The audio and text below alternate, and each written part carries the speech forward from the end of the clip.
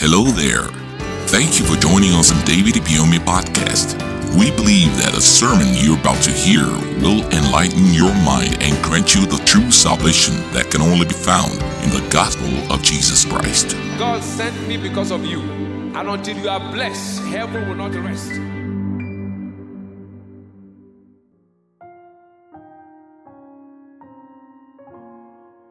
Today we'll be looking at enjoying supernatural abundance. Hear this and hear me well. God could have created you to punish you. He created you and I to polish us.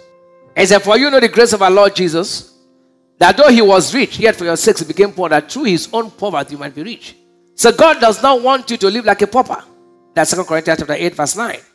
When a child of God remains poor, it makes redemption look like fake.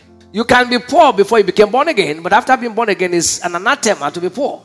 Because God said he became poor. Why do you accept that he became sin for you to be righteous, and you accept that he became poor for you to be rich? You have accepted the area of sin, you left the area of prosperity. He said the earth is the Lord and the fullness thereof. 1 Corinthians chapter 10, verse 26. And the heavens, he says, but the earth has given to the sons of men. So you don't have any excuse to be a beggar on the earth. If you are born again, you are born into the family of wealth. So I hear. It doesn't matter what anybody is preaching. Yes, some people can go to the extreme of prosperity. But the truth is, if you are not prosperous, you have limitations in the kingdom. He said he delights in the prosperity of his servants. Psalm 35 verse 27. Don't behave like the prodigal son's elder brother who was going for a kid when there are fat cows in his house. We have a very wrong perspective and mentality. Lord, I need one room. People living in jail, do they have two heads? Anytime you want to ask God for something, ask for the best. Don't settle for anything less. He said, I came that you may have life and have it more abundantly. John 10:10. Let me show you something in Luke chapter 7 verse 22.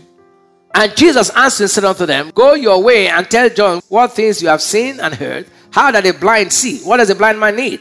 To see. The lame walk. What does the lame man need? The lepers are cleansed. What does the leper need? The deaf hear. What does the deaf man need? Dead man need to be raised from dead. The poor have the gospel preached to them. When it comes to the poor man, they say the gospel must be preached to you. That's why the church missed it. They don't pray for poor people. They preach to poor people. It is not a prayer issue. It's a knowledge issue. Financial prosperity is a product of applied knowledge. In Luke chapter 4, verse 18, he repeated the same thing.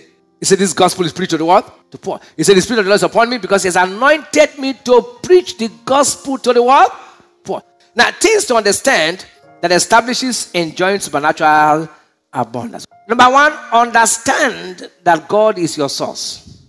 God speaking in Haggai chapter 2, verse 8, he said, the silver is mine and the gold is mine, said the Lord of hosts. So he is the owner of wealth.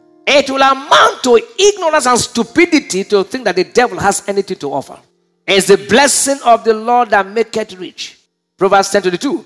The devil has no wealth. Anything you think the devil gives to you, be ready to pay for it. Don't get envious of any young girl buying 4 cars from the devil. Watch how it will be after now. And it goes fast. It can even take their lives. If you must enjoy kingdom wealth, then look up to God as your source. James 1:17.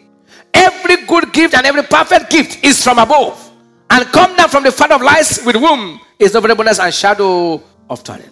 God is the owner of silver and gold. He said the earth is the Lord and the fullness thereof, the world and they that dwell therein. Please don't be deceived. True source of wealth comes from God. What are the proofs that you have understand that God is your source? A, humility. You will ever remain humble. 1 Corinthians 4 verse 7. For who maketh thee to differ from another, and what hast thou that does not receive? Now, if thou didst receive it, why hast thou glory as if thou hast not what? Receive it. In 1 Timothy 6 verse 17, charge them that are rich in this world, that they be not high-minded, not trust in uncertain riches, but the living God, who giveth us richly all things to enjoy. Wealth is not allowed to rule you. Once you begin to trust in uncertain riches, you eventually see yourself as the person who has gotten the wealth, and you become proud. And when you are proud, you are in trouble, because God resists the proud. If you have money and then you shift your shoulders like this, he will bring you down. James 4:6. He said, give it more grace to the humble, but he said, who can stand if God is the one resisting you? If you want to maintain continuous financial flow, remain humble. Never allow people cry because you have money. It's very dangerous. Be very careful. Joseph was a housemate who became a prime minister. The person driving you today can be a president. In the kingdom of God, never look down on anyone.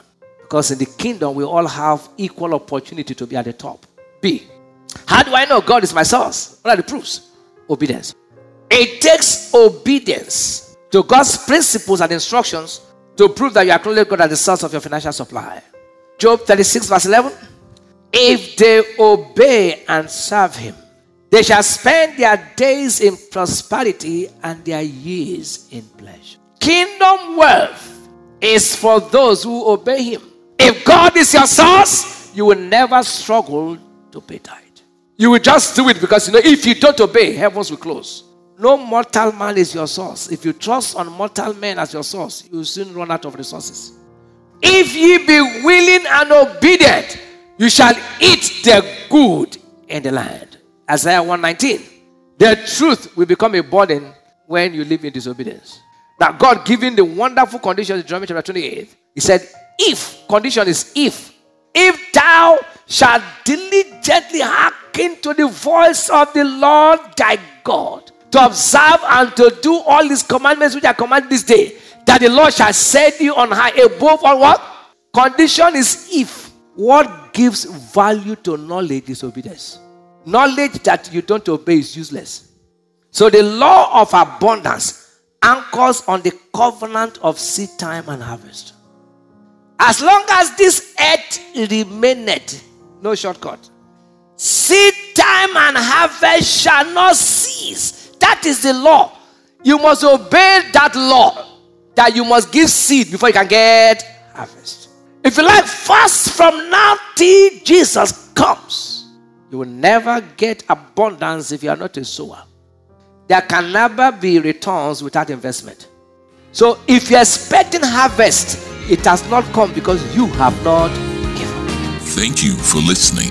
Join us same time, same place for more life-transforming messages with David Ibiyeomie.